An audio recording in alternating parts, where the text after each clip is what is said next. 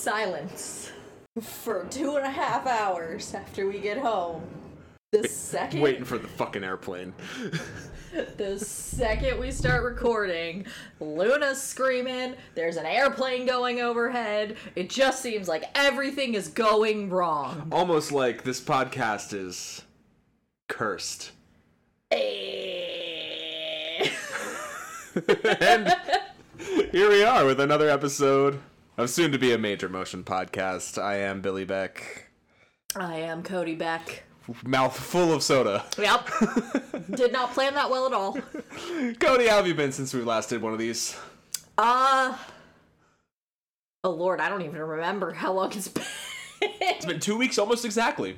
We had a hurricane. Oh yeah, we survived the hurricane. You didn't even feel the earthquake. No, I didn't. Straight up just did not feel the earthquake.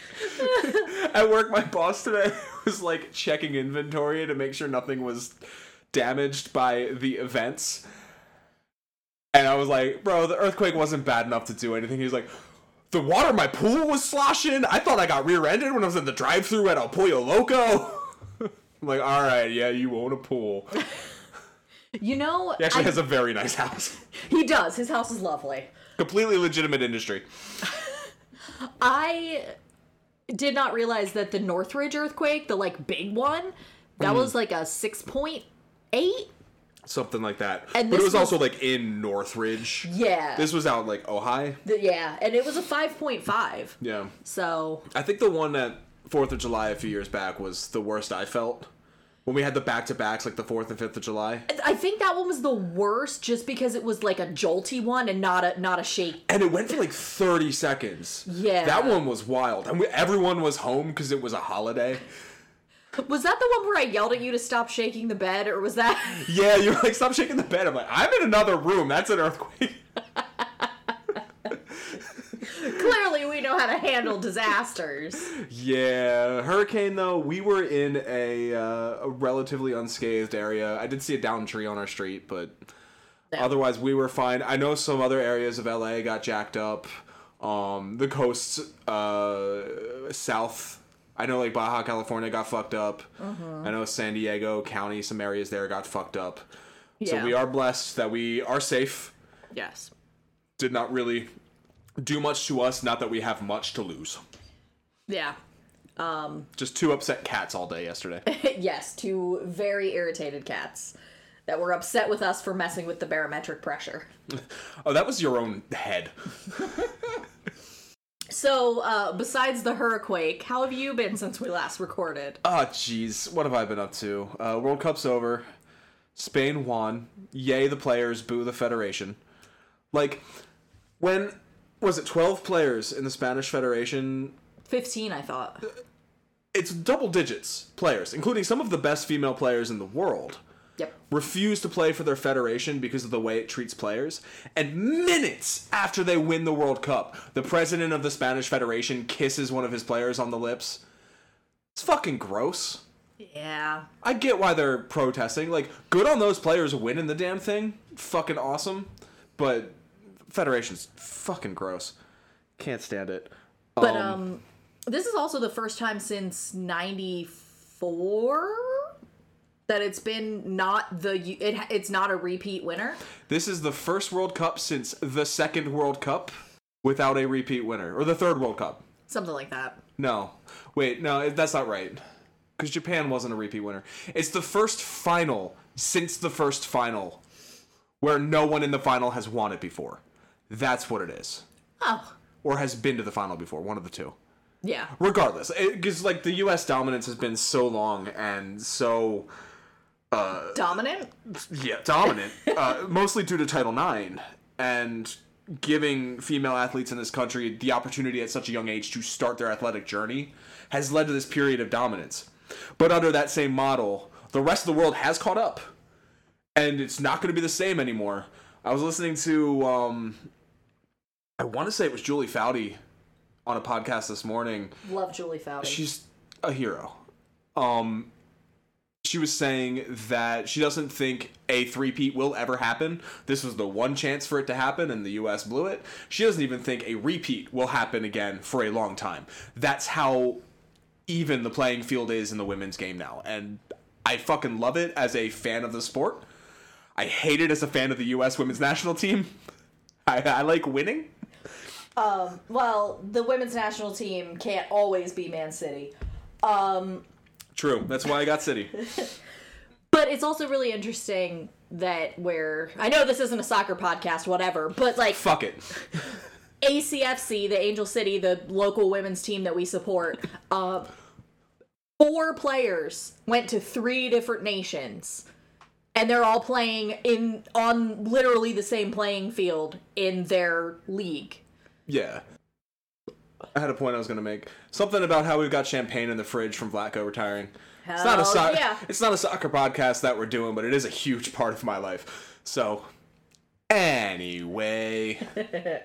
That Leagues Cup ended too. That's Lionel Messi won his first trophy, defeating my Philadelphia Union along the way. But Union beat Monterrey, going to the Champions Cup next year.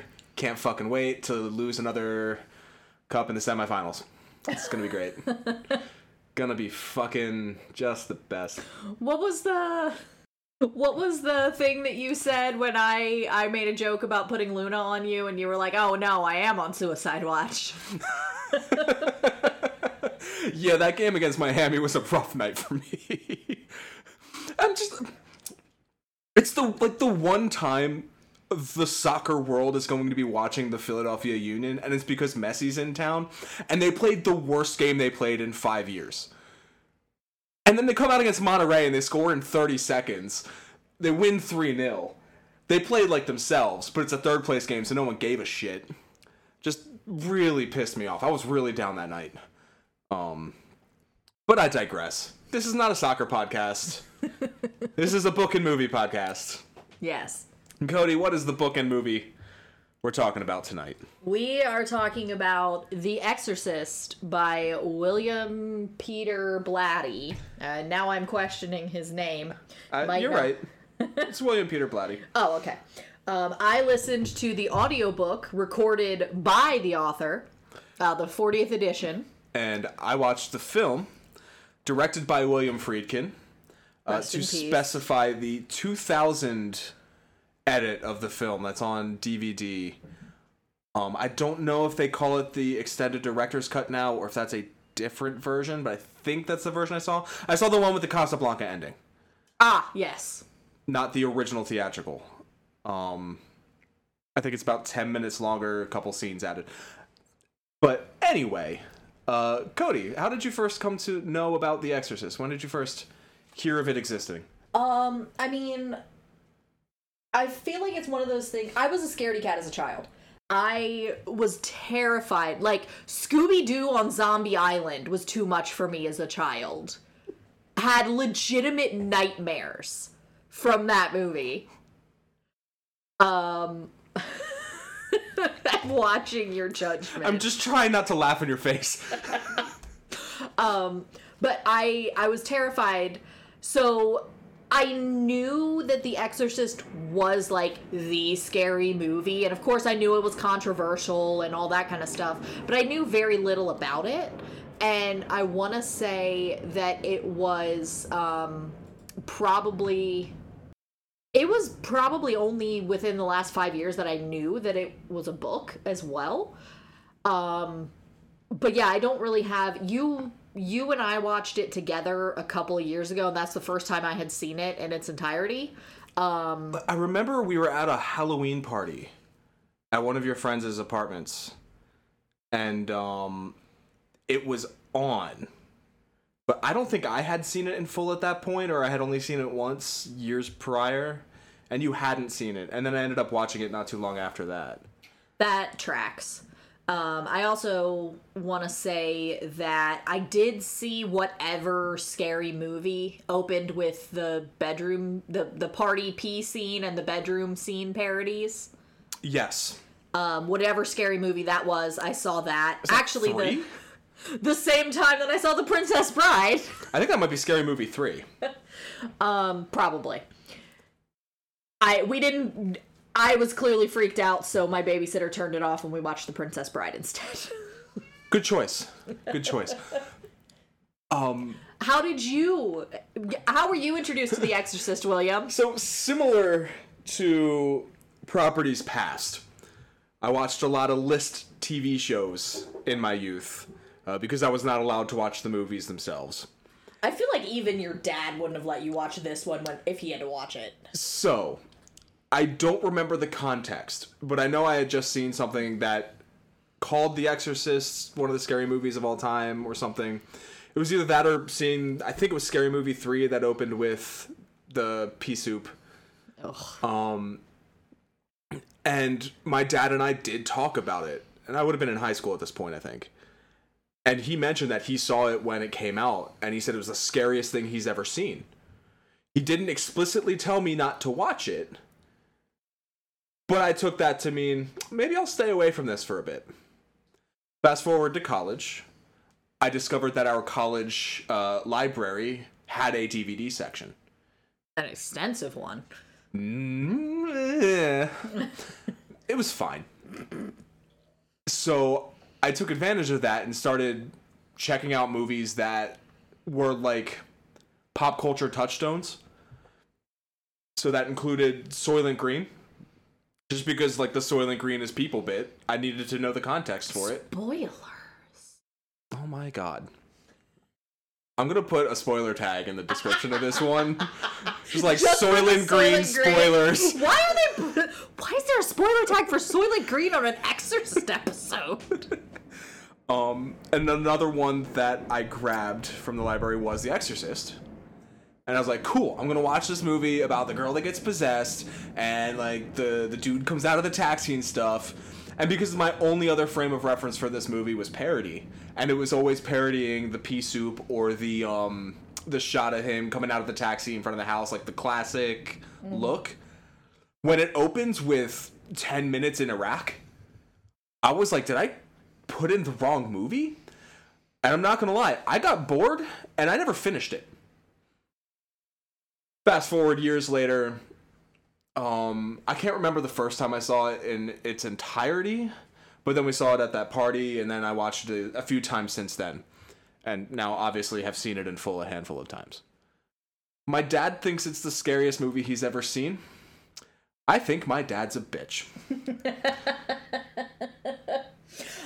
I feel like there was also, specifically when we would have been in college together, I feel like there was also a big resurgence of exorcism-type movies, because I feel like... Like The Exorcism of Emily Rose and The Last Exorcist, and like that shit was happening. Which is a sequel to this movie. This movie has like 6 sequels and 2 prequels. Yeah. It's insane. But yeah, I feel like there was like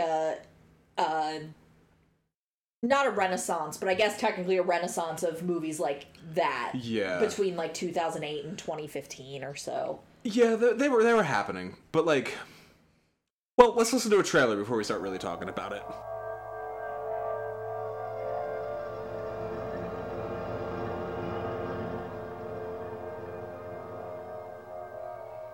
Somewhere between science and superstition, there is another world. The world of darkness.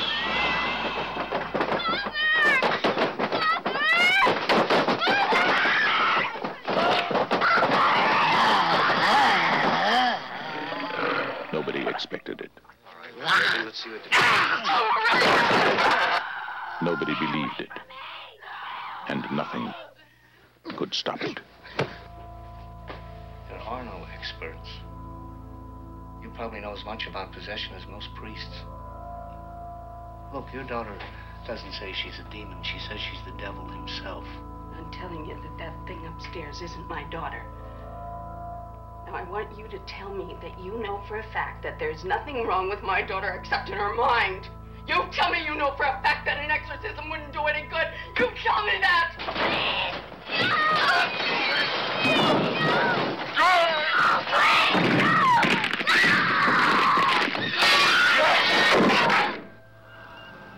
The one hope.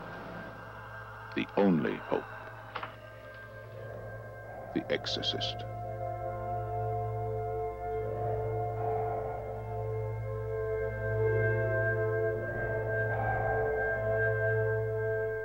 let's get into it. So, I think this might be the first time that the book and the movie are almost direct, like almost word for word. So, if I can point at the notes where I wrote down writer, do you recognize the writer's name, Cody? I can't see. It's William Peter Blatty. Oh, yeah. The screenwriter was the author of the novel. Yes. So, yeah, we're not going to get too much into plot details tonight because we're expecting you, the listener, to at least have a passing familiarity with The Exorcist. Yeah. And since the book is basically the same thing, we're not going to waste your time. I do think this is a good example of the differences in medium, in that I feel like the way that what you're exploring in the book is different than what you're exploring in the movie. How so? The book is structured almost like a noir. Okay. Because it feels like the driving force of the plot of the book is the murder of Burke Dennings. Okay. And it's kind of like, it really, honestly, this is going to sound terrible, but it really feels like Who Censored Roger Rabbit? Oh, no. In that it's a noir with the supernatural element. Sure. Is it, shut the fuck up, Watch. God damn it. Every time. Every fucking time. The perspective of the book, is it third person, first person, third person limited? It is third person limited, and it jumps perspectives from different people at different times.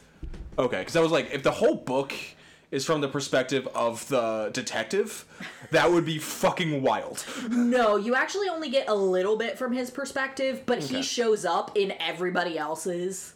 You get Chris, the mom. Mm-hmm. Portrayed by Ellen Burstyn in the movie.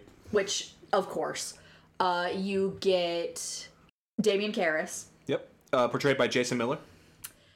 You get a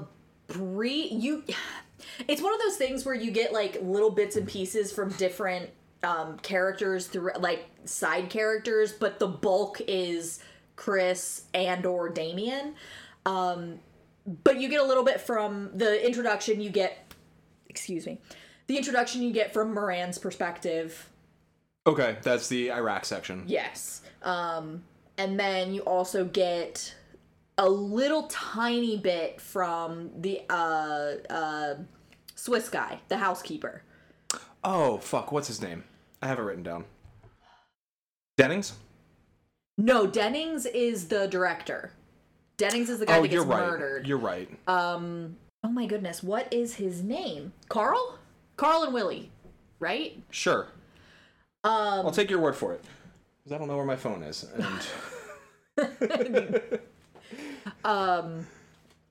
Willie is the housekeeper, Carl is her husband, who is Swiss, and there's really weird I don't want to say it's anti-Semitic, because it's the opposite of that. It's Nazi bashing. Oh yeah, because the German guy that works for her. Yes, that's what I'm talking about. Yeah. Oh, was he? He's actually Swiss. Oh, I just thought he was a German dude, because the director of her movie comes in and just like hiles at him and drunkenly calls him a killer and shit. Yeah. I don't remember this from the movie per se, but does the demon ever take on his persona? Not his. Okay. That I remember. Okay. Because the demon takes on the persona of course, Damien's mother. Mm-hmm. There's my phone. It takes on Burke Dennings. Mm-hmm. Of course, the demon itself. And then you've got Reagan. Yeah. Is it Reagan or Regan? Reagan. Because it's pronounced like both ways in the movie, depending on the character. She mostly refers to her as Rags as her nickname. That's adorable. It is very cute. But Reagan, like the terrible president. Which is, I wanted to start formulating a thing about how it's a critique of the Reagan presidency, but this came out in 73. I feel like, if anything, it's specifically to give both of those women feminine names. Because you've got Chris and Reagan, and you contrast that with... Even the housekeeper is Willie. And then you've also got... Oh my goodness, I can't remember whether her name is Sharon or Shannon. The secretary.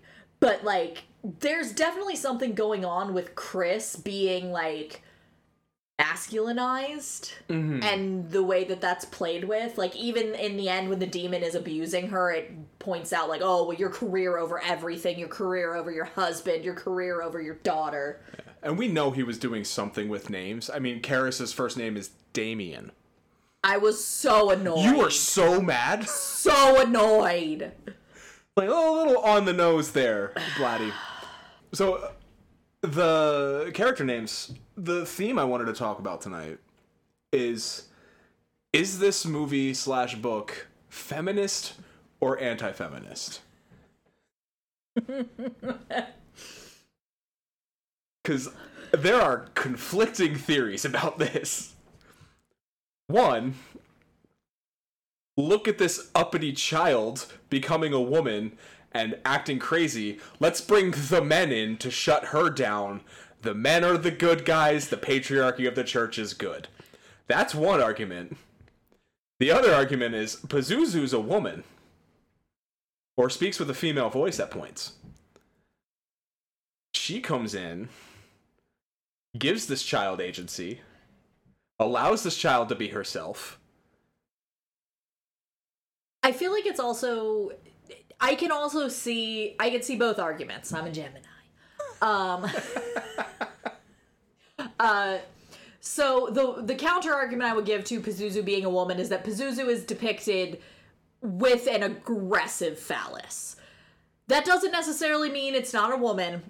Generally, when you see something that is depicted with a phallus, we tend to gender it male. Such a bigot.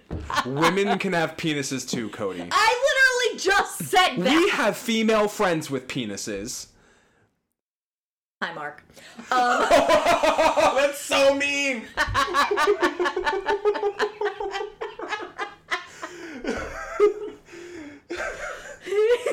God damn it.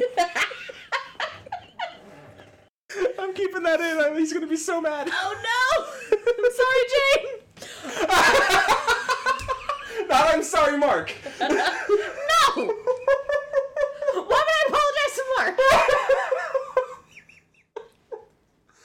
Oh, shit. All right.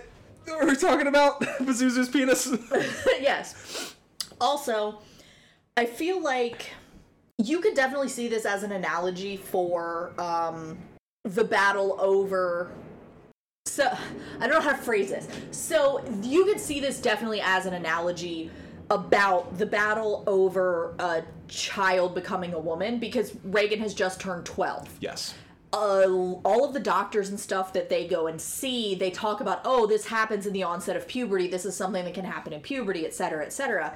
And that's something I believe is more fleshed out in the book than it is in the movie, right? All the doctors and everything? Yes, there are a lot of, like, detailed explanations when they visit all of the specialists. So... that's actually something, you can see that constantly. Like, pretty much every fucking fairy tale that exists, you can read an interpretation of it being about puberty and how men, and I'm using men specifically because men are generally the ones that tended to write down and keep the fairy tales. Looking at you, Brothers Grimm. Yeah, what happened to the Sisters Grimm? But there's a lot of fear about period blood, about menstrual blood, about blood of the vagina in general, which you can look at the fucking Jesus fucking her with the, or, what's the line? I don't remember that scene. What's the thing that he says when, he's making her stab herself in the vagina with the crucifix? Let Jesus fuck you, yeah. That is very specifically evoking menstrual blood, even though he's literally forcing that, which, there's a whole lot of conversation about consent and rape in this. Yeah. But it's ultimately, it feels like this is the, and I say this with a grain of salt because I'm not Catholic, but this feels like it's a lot of Catholic anxiety over the woman as she is becoming a woman. It's like, who controls her body? And it's like, oh, well, it could be literally a demon, or you can let the men of the church possess and control her body. Yeah. And that, so I can see that being the argument. I think that's what people have said in the past about this. Basically, that she still has no agency regardless. She is literally and figuratively a vessel. Because she is a vessel for her mother's anxiety. She is a vessel for the absence of her father. She is a vessel for all of Karis's anxieties and lack of faith. I feel like the only person who sees her, and it's not even that he sees her, it's that he only sees Pazuzu, is Moran. Yeah, well, that's because he doesn't come in till she's fully possessed. Yeah, but I mean, even if he would have come in earlier, he still would only have seen Pazuzu, you know? Right. And so Reagan is kind of like a, forgive the not subtle metaphor, but like literally a rag doll. She's there to be moved around for plot purposes. And it's also like, she says what the problem is from the beginning, and it takes, even her mother doesn't listen to her. Because she's saying from the beginning, when she first gets possessed, she's saying Captain Howdy is, he's chasing me, he's hurting me. She's been saying from the beginning. And I feel like there's also a conversation that can be had about when you have a child who's telling you something bad is happening and you're not listening because you're just like, oh, it's just, she's just making it up. It's just a little kid's game. It's almost treated like the reverse a bit in the movie because there's less development, I feel like, in the film. It jumps from Reagan sleeping in her mom's bed because her bed was shaking too much to like the next time we see her, she's getting these medical procedures done. Like, the moment she steps even remotely out of line, it's like, we need a doctor, something's fucking wrong. And it's kind of jarring in the movie how quickly it progresses to that. So the book is very specific about time, except for how long it takes for the actual exorcism to happen, and how long the process of the exorcism takes. There's a lot of, because like her 12th birthday happens, her dad fails to call her, and then all of a sudden that's when everything starts to ramp up. Like her mom has a party on like April 26th, I think. Yeah. The movie could take place over a week or a year. It's so unclear. The beginning of the book is April, and the end of the book is June. Because Reagan's birthday is mid-April. The party where everything really kicks off is... when she pisses on the floor? Yes. Is April 26th. And then everything, like, deteriorates from there. And they also spend 3 weeks in Ohio at a specific medical clinic. Because basically what kills me is that also, like Reagan, Chris is yelling at all of these doctors from the beginning, and I'm sometimes literally yelling, but I also mean in the metaphorical sense. She's telling them what's wrong, and they're not listening to her because they just see, oh, well, it's this. None of the tests came back positive. It's still this. It's just we need to run more tests. Yeah. And like, it's so frustrating. Like, it's part of the tension in the movie. Because, like, we're seeing a movie called The Exorcist. We know where this shit's going. Right? Yeah. But the pain of this woman just trying to get somebody to help her daughter. Yeah. And all the doctors are like, oh, it's got to be this thing in the brain. We just need to run a test. Well, it's negative, but take this and see if this helps. Try Ritalin. Try this, try that. And then finally they're like, I mean, I guess you could try an exorcism, but it would just be like psychosomatic. It would just be a thing. And then she goes to the priest, she goes to Karis, and he's like, nah, you need to see doctors. Yeah, that's actually something that is really interesting. that I appreciated about Karras's speech when he doesn't, because I think it's also illustrative of his character of being the doubting Thomas, but also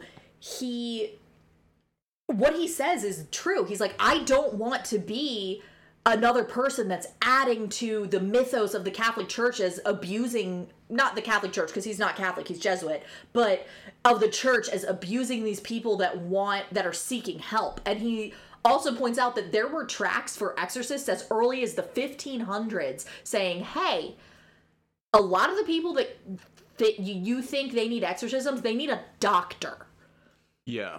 And I actually think that's one of the most interesting things, because of course we know as the reader and or viewer that this is actually a demon, but how much more interesting would it be if it were actually psychosomatic? Well, we know that as a viewer of the movie that it's actually a demon.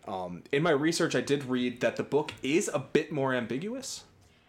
It's like everything she does, I read. Karras has a medical example of the same thing happening to somebody. Yes, and I think that's the point, and that's even something that the demon talks to Karras about, is because over and over again he's struggling with his faith throughout the whole book. Mm-hmm. And ultimately, like, seeing I keep wanting to call him Dr. Moran, the Reverend Father, Reverend Father Priest. Yes. Seeing him and his, like, he describes it as a simple childlike faith and belief. It shakes him because he's like, even the demon taunts him as being like, you can talk yourself out of everything. Like, you just proved that I can speak Latin, but also if you can prove that I can speak Latin, you were asking me questions in Latin, then formulating the thoughts in your brain. How do you know I didn't read your mind? Which also, what the fuck? ESP is considered just a regular symptom of disorders? Oh, like, I remember when I was a kid in church hearing that, like, oh yeah, like witchcraft and ESP and this shit is real, but it's evil. Like, that was taught to me at a young age. But I brought this up to you, and I figured you would know this because, you know, you're a PK. Yeah. Sure am. But they bring up Legion, I think 3 times. Or they bring it up specifically twice. And the third time is an illusion. With illusion with an A. Yeah.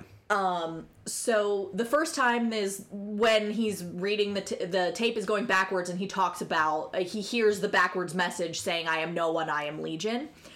And then the second time is when he's talking to either Moran or Dyer, and they bring up the story of is that Luke? One of the Lukes. One of the Lukes? The story of the Demon Legion. Yes. In the Bible. I believe it's in Luke. Yeah, where he, like, begs to be cast into pigs and then tossed. Yeah, they Jesus go throw casts... themselves in the sea. Yeah. So that story is brought up. So it may actually be 3, because there may be a time where he talks to Dyer about it, and then Karras also, it's brought up by Moran when he's mentioning that he has met this demon before, they are Legion, whatever. Which also, even the priest can respect the fucking, they, them pronouns of a goddamn demon. What's your excuse, Republicans? Oh, the Catholic priests don't respect those pronouns anymore. They have regressed. So, I don't remember where I was going with that. Something about Legion. Oh, yes. The final thing is that the final sacrifice of Karras, where he finally snaps. And I think it's really interesting because everyone around him, all the other priests and stuff, are so happy and, like, they're not happy per se, but they're kind of, like, irreverent and, like, nonchalant. Yeah. And he's, like, quietly, deeply struggling with his own faith, and everyone around him seems to have it so easy. And then he runs into Moran, and Moran is just, like, solid and firm in his faith. And finally, the like desecration of Moran is what gets him to snap, and he taps into his own rage, and that's what gives him the strength to finally defeat Pazuzu. Mm-hmm. Which is so interesting because you've got Pazuzu's rage, which is essentially impotent because he's just menacing a child. Yeah. You've got the rage of Karis, which is kind of... You see it throughout the book. Like, sometimes he'll have flashes of anger, and then he'll kind of reel it back. He's like, nope, I have to be nice to these people because I'm a priest, and that's what you do. And he finally... When he does finally let it go, that's where he finds that wellspring of power within himself.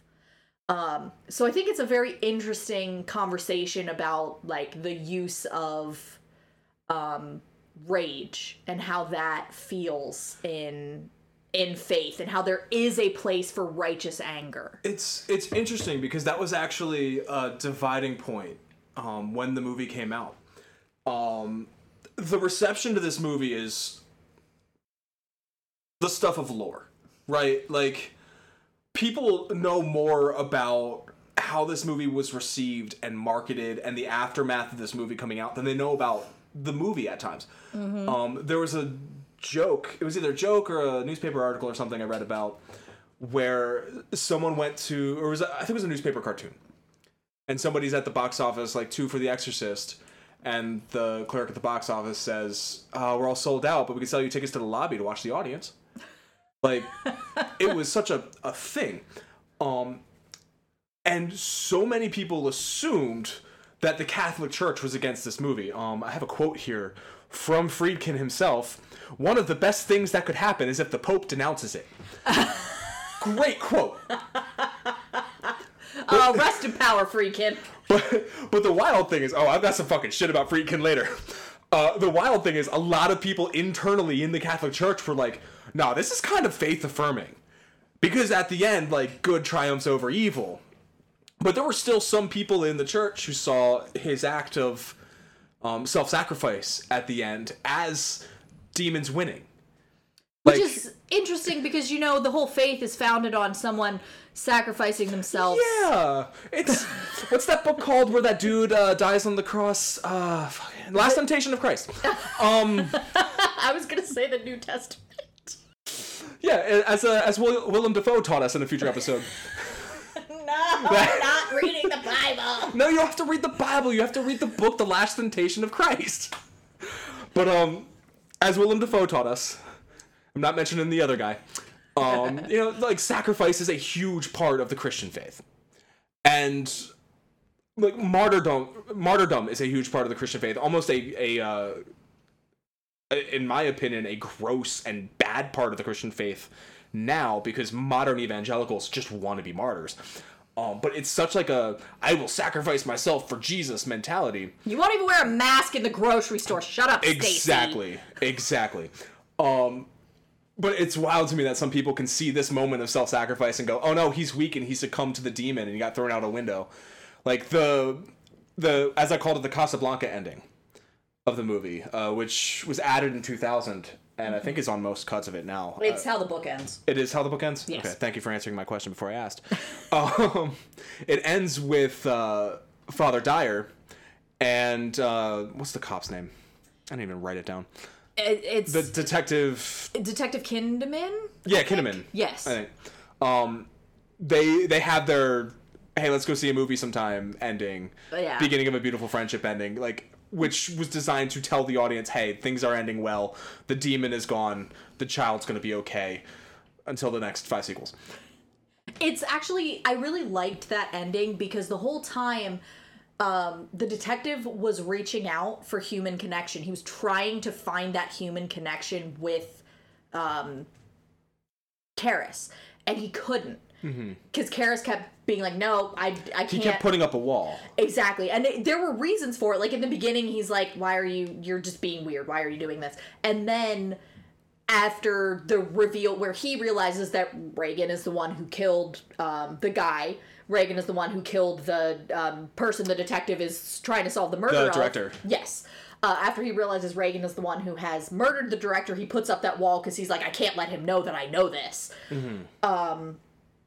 But he Dyer, on the opposite side, is trying to do the same thing and connect with Karis on an emotional human level as well. Yeah, because they're the ones that talk about...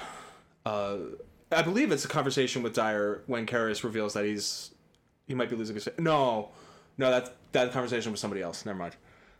Yeah, Dyer is definitely aware but of it. Dyer's the one who helps him out when he's grieving when his mother passes, correct? Yes.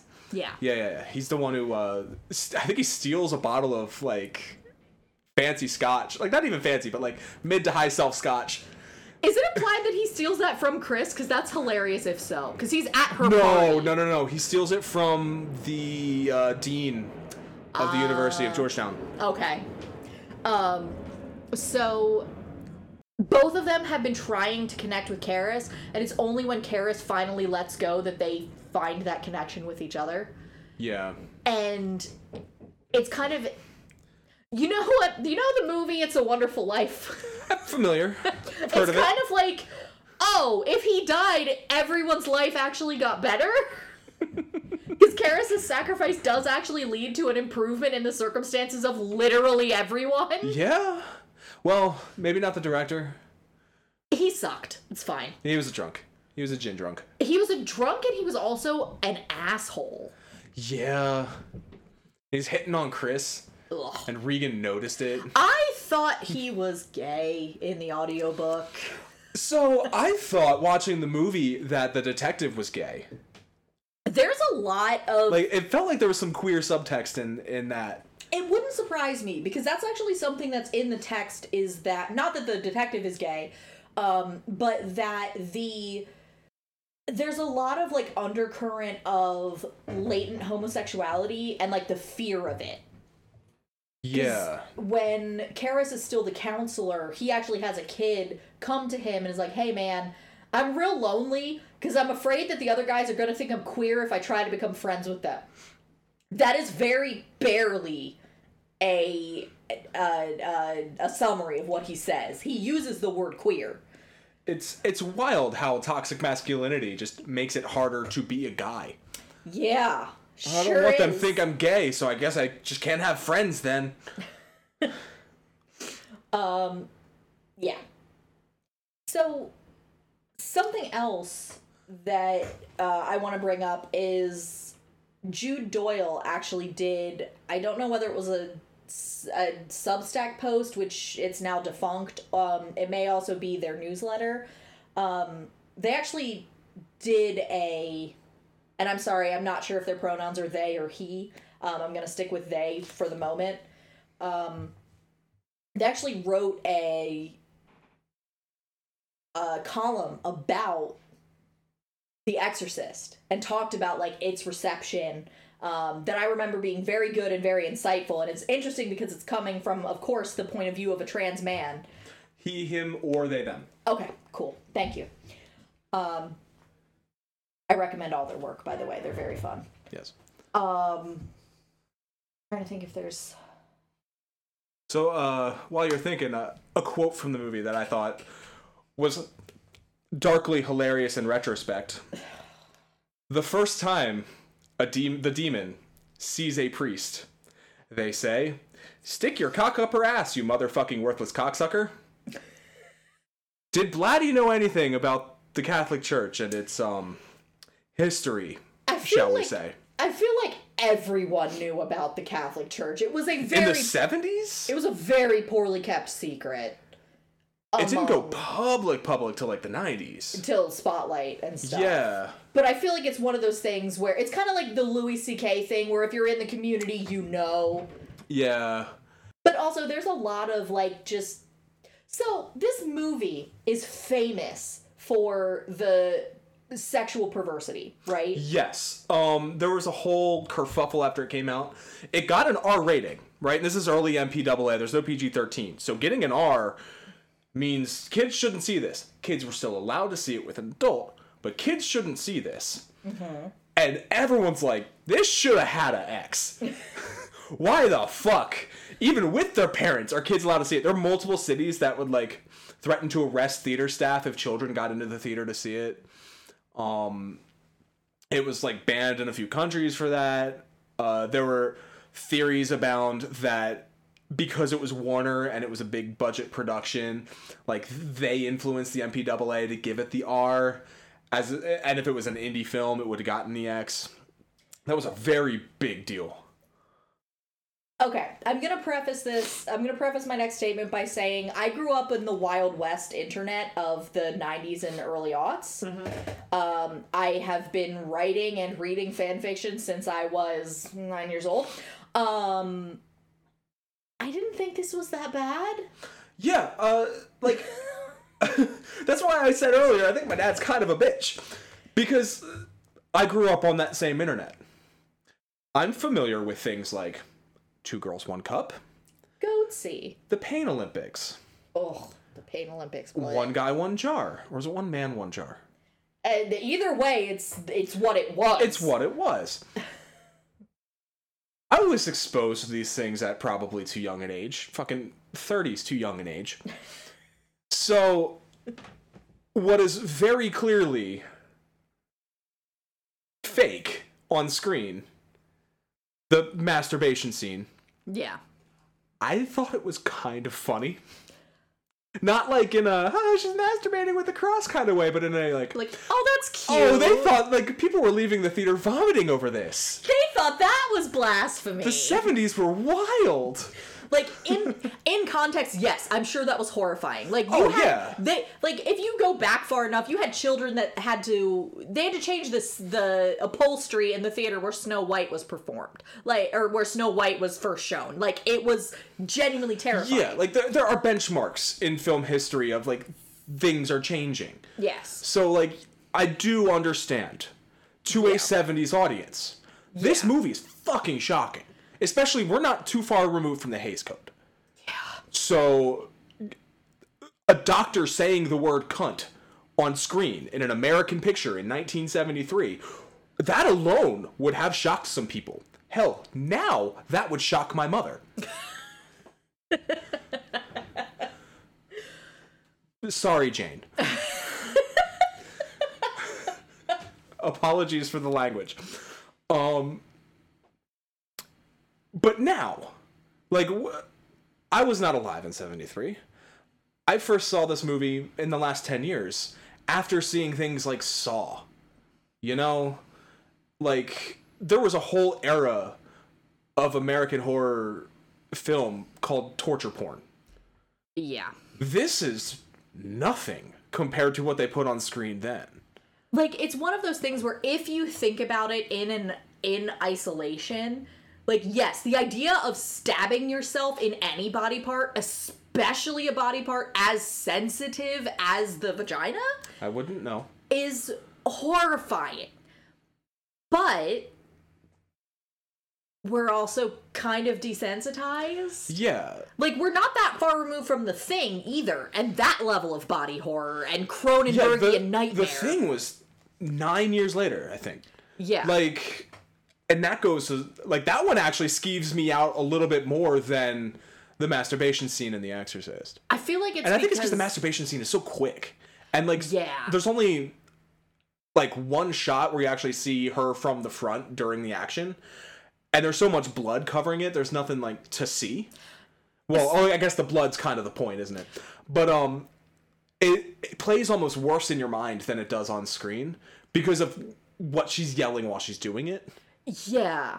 And I actually wanted to ask about that, because I didn't catch this when I watched it. Does she tell her mom to lick her? She tells somebody to. I'm not sure if it's her mom or not. In the book, she grabs her mom and shoves her mom's face into her bloody vagina and says, "Lick me." She definitely says "lick me" in the movie. She does not grab a face or shove it in. Oh, okay. And I forget who's in the room with her, but it's her mom and one or two other people. Yeah, in the book, it's her mom and Carl, and possibly also Sharon or Shannon, whichever. I think that's who it is, yeah. So she is probably yelling that at her mom. But yeah, in the context of 1973, I understand how that would be shocking. We also have to add on to the fact that this movie had initially a limited release before it went wide. Mm-hmm. And so much of the release was hype. it was, this is gonna shock you. This is terrifying. The Catholic Church condemns it. Like, that's the stuff that was going on beforehand. So, in all that context, it's understandable how audiences reacted the way they did at the time. I think... Okay, so this was 73? 73. When did Silence of the Lambs come out? 1991. Okay, so that is a little bit later, because Silence of the Lambs is much worse, I think. Silence of the Lambs is closer to this movie than we are to Silence of the Lambs. I hate that. I know. I know. I do too. I personally think Silence of the Lambs is much worse. Yeah, and even that didn't really... Maybe I'm just, like, fucking desensitized to it. Which, you know, brings me to a quote. Roger Ebert. Oh, okay. Had this quote. I'm not sure exactly what reasons people will have for seeing this movie. Surely enjoyment won't be one. Are people so numb they need movies of this intensity in order to feel anything at all? Roger. I mean, that dude was like, torture porn's coming 30 years before torture porn came. Did he ever do a revised review? Or is this his... I'm sure he did. Okay. I'm sure he did. I can grab great movies. It's probably in there. So, part of the reason that we chose to do The Exorcist was because of the director, because he had just passed. Billy Friedkin. And of course, my first choice was Sorcerer, which is based on the novel The Wages of Fear. And The Wages of Fear is one of my all-time faves. So I really wanted an excuse. But we did find one copy of that book, and it was $60. Not happening. Yeah. Unless somebody wants to send us $60, we're not doing Sorcerer yet. So we came to this. So I do have a couple stories about the adaptation. Old Billy Friedkin. Let's talk about the adaptation as a whole first. Can I just say some of the things that I know? Go for it. Or some of the, like, half-truths, myths that I know? Yes. So the person who did Pazuzu's voice was a woman. Yes. She smoked aggressively in order to obtain that voice, and I think it damaged her voice permanently. Probably, but smoking will do that regardless. I thought she smoked specifically for I didn't this. I didn't read that today, but I have heard that in the past. Okay. For reference, there's a show, it was on Shudder, called Cursed Films. And I think episode 1 was The Exorcist, and it goes into some of these details. The actress that played Reagan... Linda Blair? Yes, Linda Blair. She suffered multiple injuries to her spine and shoulders as a result of the rigs used to do the shaking and flipping and her little dances in the bed. Yep. I think those are the big ones. I know that, like, I don't know if it was a permanent injury, but I know, like, she suffered some pretty severe injuries to her spine. So I have a whole section in my notes called Cursed. Okay, those are the two that I can think of off the top of my head. Because legendarily, this movie was cursed. Here are some of the things that are examples of the curse. A bird flew into a circuit breaker on the house set, set fire to all of the rooms except for Regan's room, caused a 6-week delay in filming. Oh boy! The 10-foot statue of Pazuzu was accidentally shipped to Hong Kong instead of Iraq. That's a 2-week delay. When Regan slaps her mom across the room, the take used in the film, Ellen Burstyn fractured her coccyx on that. Oh. She had to be, I think, on crutches the rest of the shoot. Linda Blair fractured her lower spine on the rocking bed set. Oh. That led to, I believe, scoliosis in her. She also has, like, a lifetime aversion to cold. Because the room, during the exorcism scene, you can see everyone's breath. They brought in a $50,000 refrigeration unit to make it -20 in that room. And they didn't give her any... She's in a nightgown. Yep. They could only shoot for 3 minutes at a time because once they turned on the lights, it would heat up and the breath wouldn't be visible again. So that kind of fucked her up long term. There was a carpenter who cut off his thumb. A lighting technician lost a toe. The guy who played Dennings died a week after shooting. The woman who played Mrs. Karras died before production completed. She was only referenced in the... Yeah. Oh, no, never mind. Sorry. She is shown. There were multiple other members of the crew who died during production, including a night watchman and the operator of that refrigeration unit. Linda Blair's grandfather died during production, as did Max von Sydow's... Max? John Moxley. Yeah. Max von Sydow's brother also died. Like, I think the first day he was on set. Who? I'm sorry, Max von Sydow was the other Father Marin. Oh, okay. Miller, Karras's son, Jason Patrick, was hit by a motorcycle and almost died during production. You may know Jason Patrick from his seminal role in Speed 2 Cruise Control. Oh, God.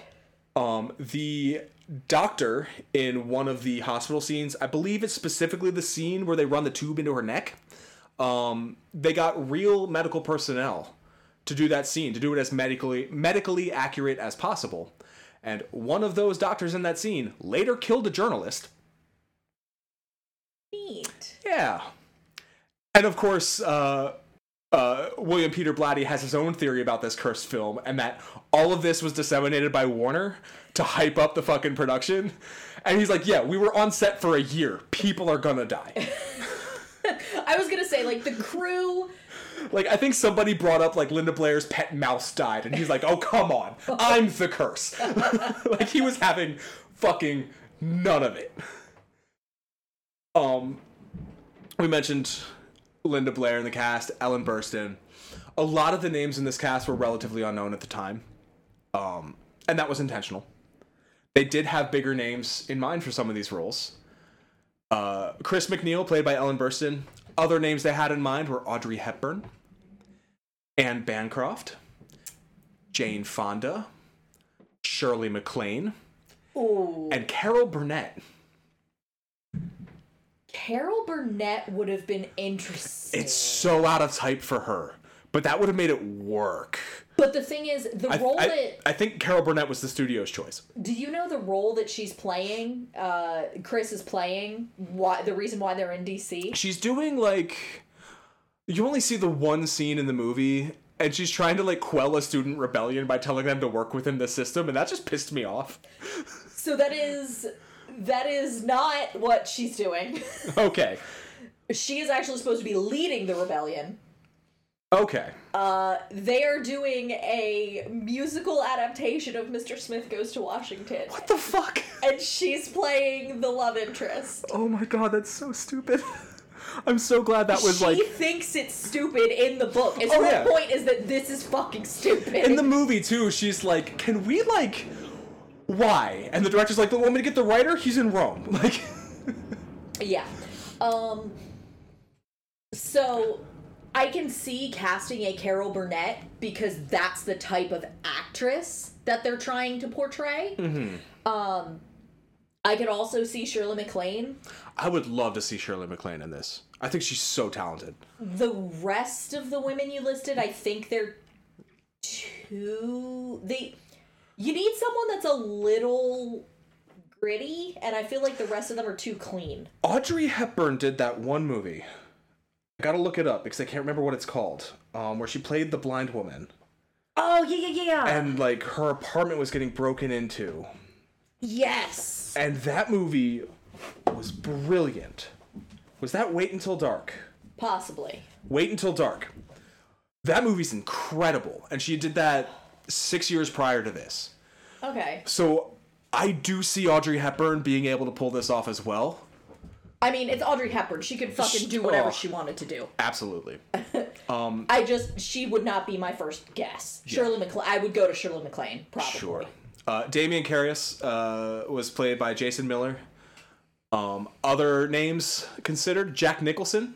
No. Paul Newman. They do keep talking about how he looks like Marlon Brando. In the movie, they say he looks like a boxer, and he looks like you bought Rocky Balboa from Wish. Yeah, he really does. Yeah, that's a running joke, is that he looks like a boxer. And they actually hired Stacy Keach to play the role.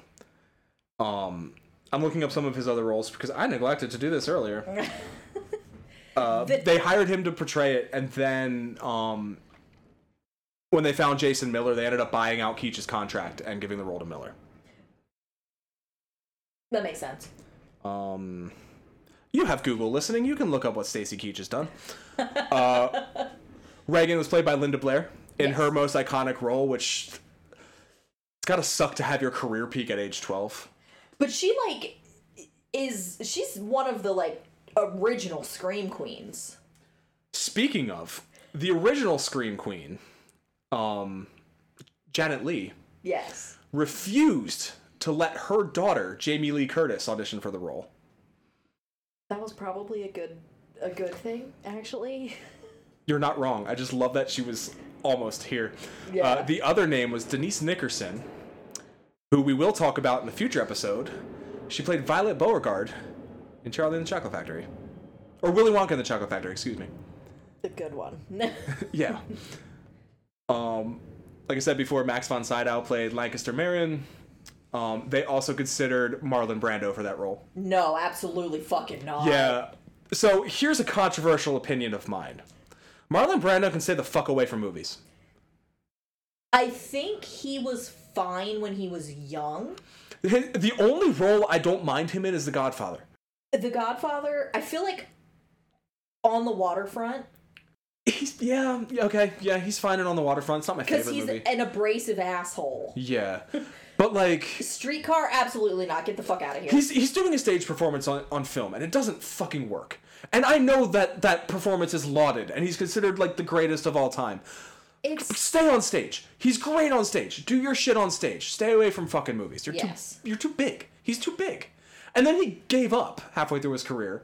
And like I said, like The Godfather, he puts in a good performance, but that's because all he has to do is sit there and mumble.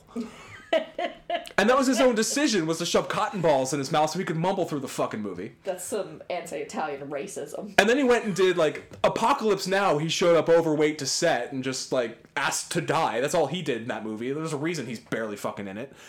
And then don't get me started on the Island of Dr. Moreau, because that's its own episode coming down the fucking pike. Speaking of overweight, was there any fat phobia in the movie? Not that I recall. There is some weird fat phobia in the book directed at the detective. I can see the shadows of it when the detective first meets Karis. Karis is running laps. Yes. But other than that... That is the same thing, but they go out of the way to talk about how he wheezes and waddles and how it's very difficult for him to walk any distance. And I'm like, this is not necessary. Yeah. What does that add? It adds nothing. Yeah. The only other member of cast that I wrote down was Father Dyer, who was played by Father William O'Malley. Of course he was. They got an actual priest to play that role, which makes it extra funny when you get to some of the shit that William Friedkin was doing on set. Oh, William, what did you do? So in that climactic scene, when Karis sacrifices himself, gets thrown out the window... Okay, is he thrown out the window or does he throw himself out the window? He is defenestrated by a force. In the book, it is made specific that he throws himself out the window, which is... Sorry, I distracted myself from my point like an hour ago. He throws himself out the window, and it's a reference... It feels like an homage or a callback to the death of the Legion. Right, pigs. because Legion goes into the pigs and they cast themselves into the sea. Yes. That's a good... Bring it around. Yes. In the movie, it's not as clear, but it's not clear if it's him doing it or the demon doing it, right? Yeah. So moments after that, as he's breathing his last breath, Father Dyer comes to his side, grabs him by the hand, reads him his last rites. Oh, he does get to do his last rites. He does the last rites, right? Friedkin didn't like how William O'Malley was doing the scene. So he slapped a priest in front of a very Catholic cast and crew. Sir! To get the performance he wanted out of it. Sir! Sir, to what end? A great performance! It looks great on screen! That's like a special level of hell. No. With all the other Catholic priests. No, the special level of hell was when he was running around with a pistol filled with blanks to just shoot it willy-nilly to get people scared on set. William! Particularly during scenes with the doctors when Reagan freaks out, and the doctors that make the house call specifically, and Karis when she's doing her demon shit, to get that fear reaction, he would just fucking fire a gun on set. Sir, that is like 18 levels of OSHA safety violation. I thought this is one of the things you would have known about. No! Bear in mind, this is before The Crow. Yeah, I was gonna say, is this pre or post The Crow? This is pre The Crow, so it wasn't as frowned upon. It was still frowned upon. Now, is it pre or post The Twilight Zone? Pre. Twilight Zone would have been 80. The other fun thing he did, the pea soup. Does the pea soup hit Karis in the face in the book? We talked about this while you were still reading. I don't think so. I think I say pea soup, I'm of course referring to the vomit. Yes. I believe no one gets vomited in the face. They get a lot of spit. There's a lot of very luscious descriptions of gobs of mucus hitting people in the face. Okay. That makes this even funnier. In rehearsals for that infamous scene in the movie, the pea soup gun is aimed at Karis' chest. But for the take, tilt that up about 25 degrees, right in the face. Gotta get that authentic reaction from your actors. Oh, that's horrifying. He was a disaster on this set.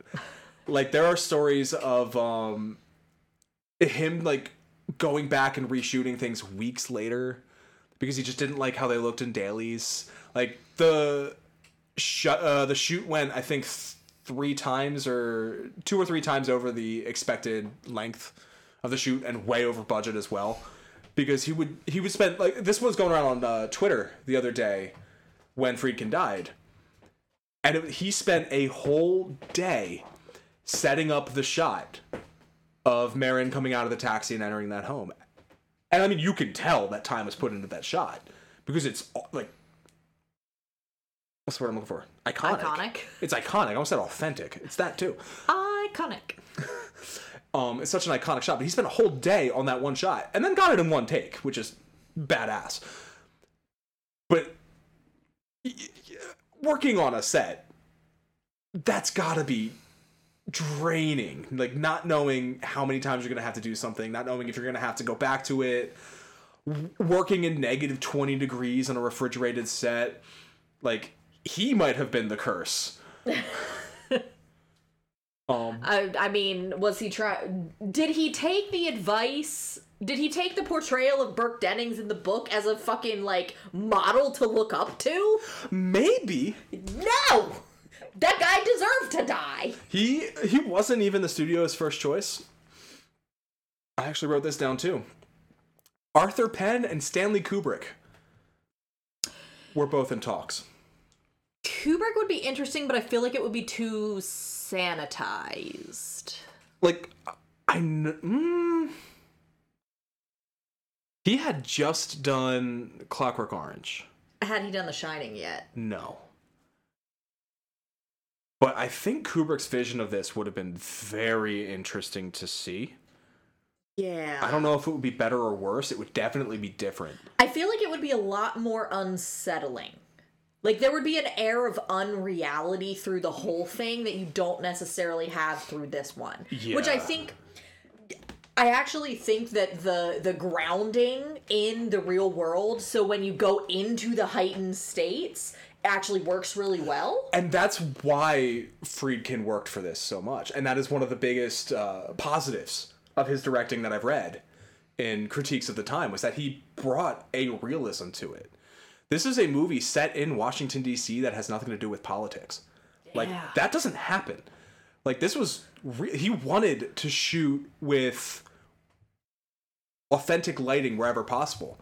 He made sure his sets had what a real house would have, mirrors and reflective surfaces. It made it harder to light, but it meant he had to work with that. And it adds that realism to the movie. He almost didn't get I almost said part. He almost didn't get hired as director, but The French Connection did really well, which he had previously directed. That also is like realism. One of the people running away from each other through the subway, right? The, like, really famous scene that's like a long chase scene. I think maybe no. Or am I confusing it with something else? I think you might be confusing it with something else. Oh, okay, but I'm not sure. It's been a minute since I've seen French Connection. I had one other note I want to talk about. And this is wild to me. This is something I've never heard before. Most of the rest of what we've talked about, I've heard bits and bobs over the years. Did you know that this movie helped end blaxploitation film? Pardon? So, in the 70s, late 60s and early 70s, theaters in African-American neighborhoods, like South Central LA, would get movies starring and about black people. Mm-hmm. When this movie came out, people in droves were coming from South Central to Westwood to see The Exorcist. At Westwood, if you're not familiar with LA geography, is a very white, affluent neighborhood in LA. South Central is South Central LA. They were coming in droves, and the studio noticed and was like, wait a minute. We can sell this to black people too? All right. And it was the first time major studios stopped relying on blaxploitation films for an African-American market. Wild. Right?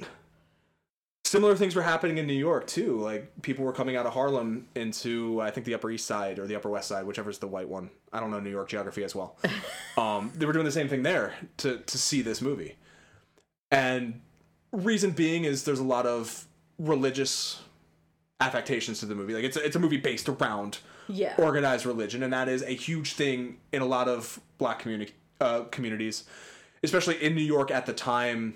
Haitian communities, other Caribbean communities, because of elements of voodoo and witchcraft, that kind of thing. And I'm quoting things that I read today. These are not personal opinions. I apologize if I said anything crossing any lines here.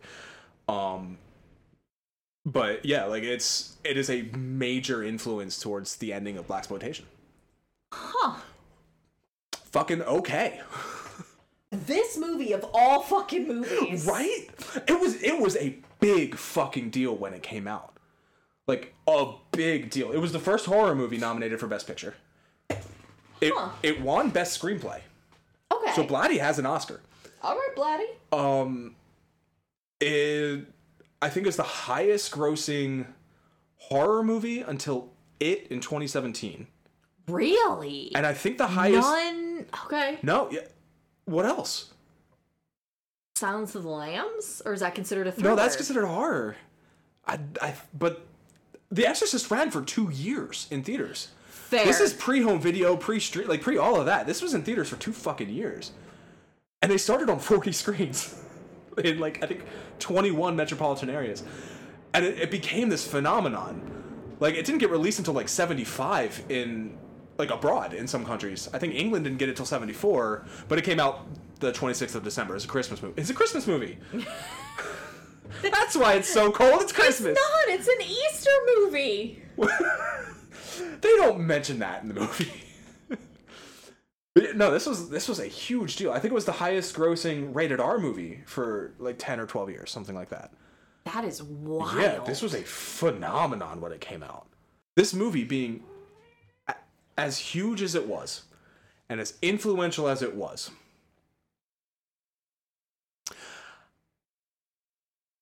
I think it's overrated. I also don't recommend the book unless you really wanna. I feel weird whispering this, but like I feel like I have to, because I don't want film nerds jumping on me for this. But like, the first time I tried to watch it, I got bored and didn't finish it. I sit through garbage. You really do. Regularly. Yeah. And it is rare, very, very rare for me to start a movie and not finish it. I don't think I've ever seen you do it. The only other times I can think of are like if I start something on an airplane and the flight ends. Yeah. But like by your choice, I don't think I've ever seen you start and not finish a movie, even if it's garbage. Yeah, I'll still roll. I'll watch to the end of the credits on anything. There are aspects of this movie that are brilliant. The special effects in this movie are fucking brilliant. The music, the score, is, I hesitate to use the word iconic again, But it's a what's the phrase I'm looking for? Instantly identifiable? No. It's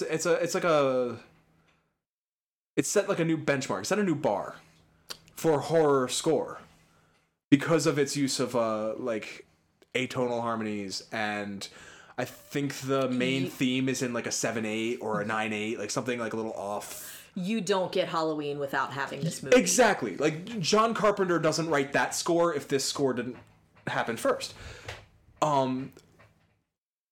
There are so many elements of this movie. Like I think a lot of the performances are good. Linda Blair is fucking stellar in this movie. Yeah. She is a godsend in this movie. Pun not intended. Ellen Burstyn is great in this movie. Miller is great as Karis. I can't think of a bad performance. I don't think the writing is that strong. And I think that's where it suffers. Because there are jumps that the movie makes, like I alluded to earlier, when we see Reagan and she's complaining about her bed moving, and then the next time we see her, she's getting hospital tests done to try and figure out what's wrong with her. I didn't think anything was wrong with her. I thought she was a kid who heard a bump in the night and got scared. That's not medical testing territory. I need more. I need a reason. Like, is it ever explained in the book why Pazuzu chooses her? No. Okay. So, you know how we have the running theme or theory that every movie, every piece of media is about grief? Yes. Everyone around Reagan is grieving, and Reagan is also grieving in some way. In Karis, he has the obvious recent loss of his mother. With Chris, the dissolution of her marriage. And then the loss of her boss. Yes. With Reagan, you have the same thing. It's the loss of her parents, the relationship that she was used to with both of her parents. And it's also implied that her dad is basically absent and out of the picture now. Exactly. Like, he contacts her a couple times, but it's not like he doesn't do a lot. Yeah. And it's very much... The implication is that Pazuzu chooses Reagan because she is a convenient target, because he knows that picking her up or choosing her will negatively affect and cause despair to spread among all of the people around her. And his goal isn't necessarily to kill her. Like, his goal is absolutely to kill her. But it didn't really matter that it was her. He could have picked someone else. It's the idea that it's a... Because this is in the film as well. Marin mentions it, that choosing someone so young and innocent, it's akin to the beginning of the movie Final Destination, when he gets on the plane and there's like a baby and I think there's some nuns and it's like only an evil god would take down this plane or something. Like, there's a line like that. It's like it's akin to that. Like it's there for despair. But like, I don't know, maybe it's because I'm a modern audience. I'm expecting, like, oh, the medallion that he finds in Iraq somehow winds up at their house. The most that I think happens is that by digging up this site, he has unleashed Pazuzu in some way. And it just happens to pick this random child in Washington, D.C. There's something about how Pazuzu is the god of the southeast wind or southwest wind, and there's a southwestern wind that blows over during a particularly taut or fraught moment. You know what? That's more than the movie gives us. Yeah. Yeah, like, it's... And like I was saying, the writing is what sells this movie short. I think the other thing is that Pazuzu specifically wants Moran, and he knows that ultimately he is going to get Moran if he possesses Reagan. Yeah. Okay. So it's one of those, like, chess 10 steps ahead, but none of that is made explicit. It's all implied. Yeah, and not even, at least in the movie, not even implied that well. Like, the fact that we talked about this for an hour and a half almost now, and we're just coming to the realization of this. Yeah. We shouldn't, like... I don't need movies to club me over the head with things, but sometimes you can be too subtle. Yeah. The book is fine. It has fully fucked up my Audible recommendations. Oh, boy. But I mean, I also say this as someone who horror is not my favorite. I do enjoy certain horror. It's, if you want to read and experience it, it's not bad. It actually did a neat thing where there's a letter that's read by Reagan and it actually brings in a child to read it. And towards the end, when they're actually in the exorcism, they have a small child, a little girl singing a Catholic hymn in Latin in the background. This is specifically that audiobook on Audible. Yes, this is specifically that audiobook on Audible. It's the 40th edition read by William Peter Blatty.